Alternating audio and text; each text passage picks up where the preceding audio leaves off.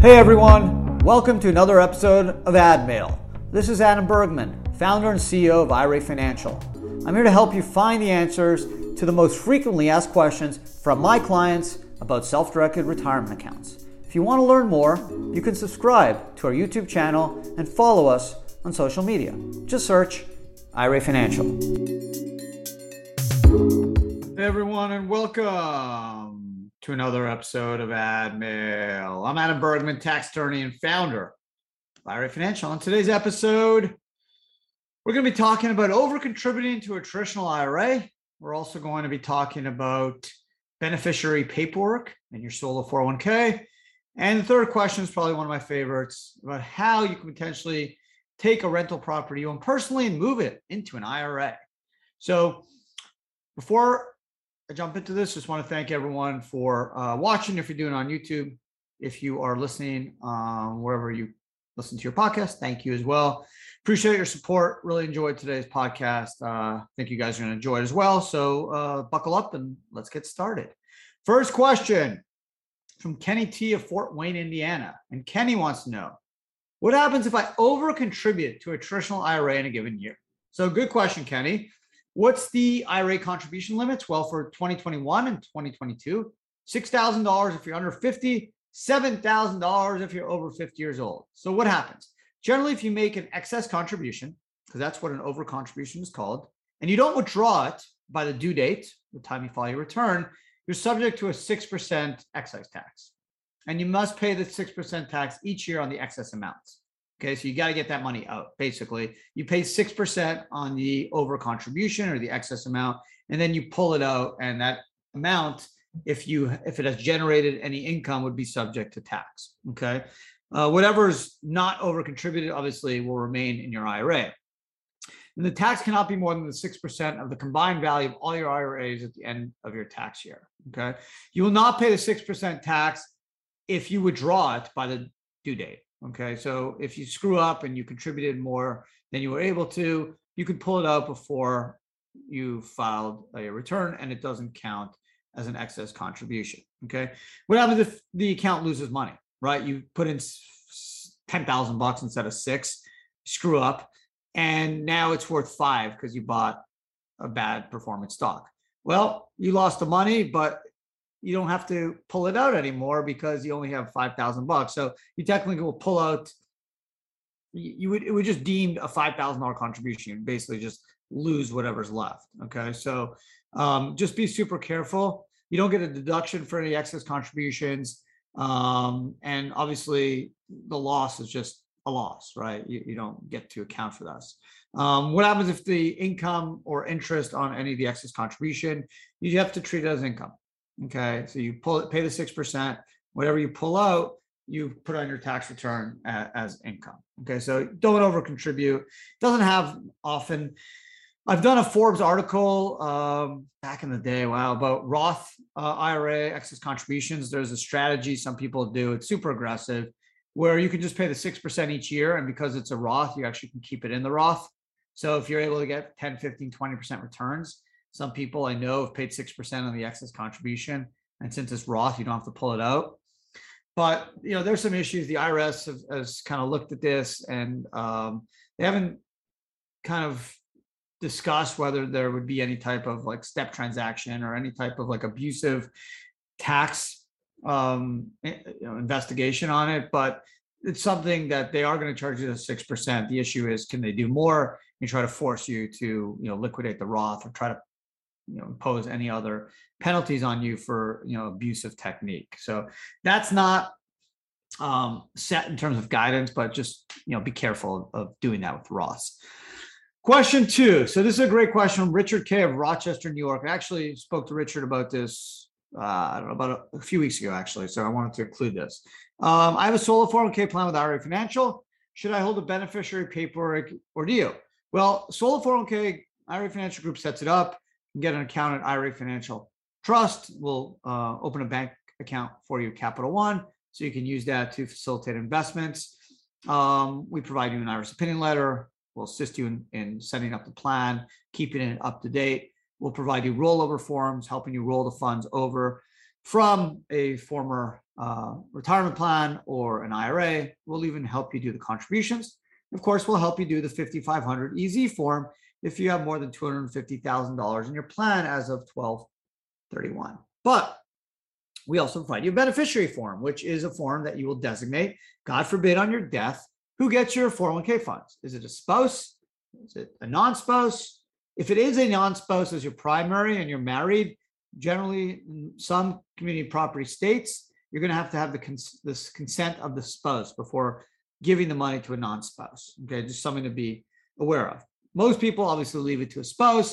If you're not married, then you can leave it to children or friends or charities, whoever you want. You can even leave it to a trust. Now, you should keep a copy of the beneficiary form close to your will, somewhere safe.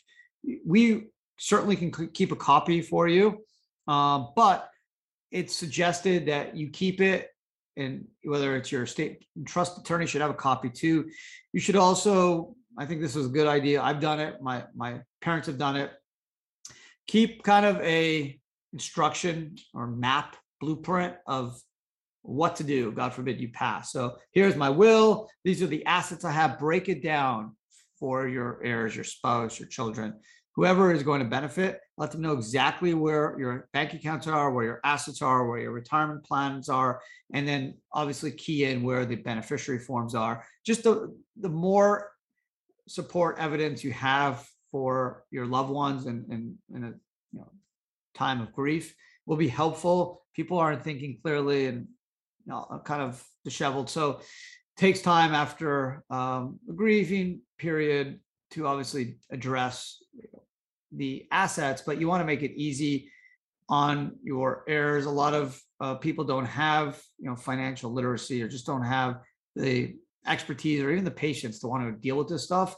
So map it out, make it easy for them. And I would strongly suggest keeping a copy of the beneficiary form with the plan documents and then a ledger of kind of where your bank accounts are, and just letting people know, especially if you have executor or trustee of your will, where they can find all the assets and kind of deal with probate or however you're dealing with your estate, but make it easier. And the beneficiary form is just one of the elements that will help your loved ones kind of deal with your assets and make sure they know where all your assets are. So Richard, great question. Definitely keep a copy. We can keep a copy as well, but you definitely want one. Third question. This is a great one. I've gotten this question hundreds of times over the years, and I wish I had a good answer, but you'll see there's just not really a great one. I own a rental home personally, but really want to get into an IRA because it throws off so much cash each month. Is there any way to accomplish this legally? And this is from YouTube anonymously. They're like, please, Adam, do not use my name. So what's the deal, right? This person owns rental real estate. They have good cash flow. They pay tax on it, right? It's owned personally. And now they want to get into an IRA so they can defer the tax. Can you do it? On its face, clearly no, right? You can't take an asset that's owned personally, tainted, and then move it to an IRA. If that was the case, we all would do it, right? Every asset we own personally, we would somehow transfer it to an IRA and then have it not be subject to income tax, especially if you have a Roth IRA. It's even more tax advantageous because if you're over 59 and a half and the Roth's been open at least 5 years, it's all tax free. So obviously a lot of people, a lot of thought over the years. The answer is just can't do it. Now people say, well, I got one, Adam. How about this? I sell the asset to my buddy. I said, okay, it's non-disqualified, or I sell it to my brother or my sister, and then I buy it back 6 weeks later or 6 months later or 2 years later. So, well, guess what? The IRS have thought about this. There's a bunch of court cases on this. It's called step transaction doctrine or economic substance. The IRS feels that one of those steps is a sham, i.e. the sale to the straw man. They'll ignore it and collapse it and just treat it as a sale between your retirement account and you.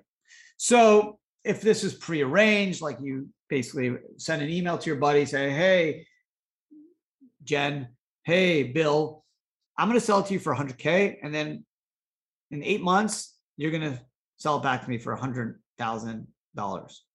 Aren't we smart? Well, no, you're not smart, because if the IRS catches you, you're going to be in trouble. There's going to be steep penalties, potentially maybe even criminal. I doubt they would go that far, but it's certainly abusive and evasive. But there's something again called economic substance. You got to be careful. Now, what happens if you say, Adam, listen, it's not prearranged. I want to sell this thing. My buddy likes it. But what happens in 2 years or in 8 months or 10 years? He says, you know what? I don't want this property anymore. And he offers to sell it back. I said, well, if it's a real legit transaction and it's not prearranged, then the substance is there, right? You don't have to worry about lack of economic substance if it's real. The facts will dictate it. There can't be any prearranged deals, handshake deals, emails, letters. It's got to be legit. Both steps in the transaction have to be legit and real and have substance. So it could happen, right? You sell it to your brother for 100K, and in 2 years he goes back to you and says, okay, Joe, I'm going to put it on the market. I want 120K. If I don't get it, will you buy back for 120? You may say, okay, I'll do it for you. That could be legitimate.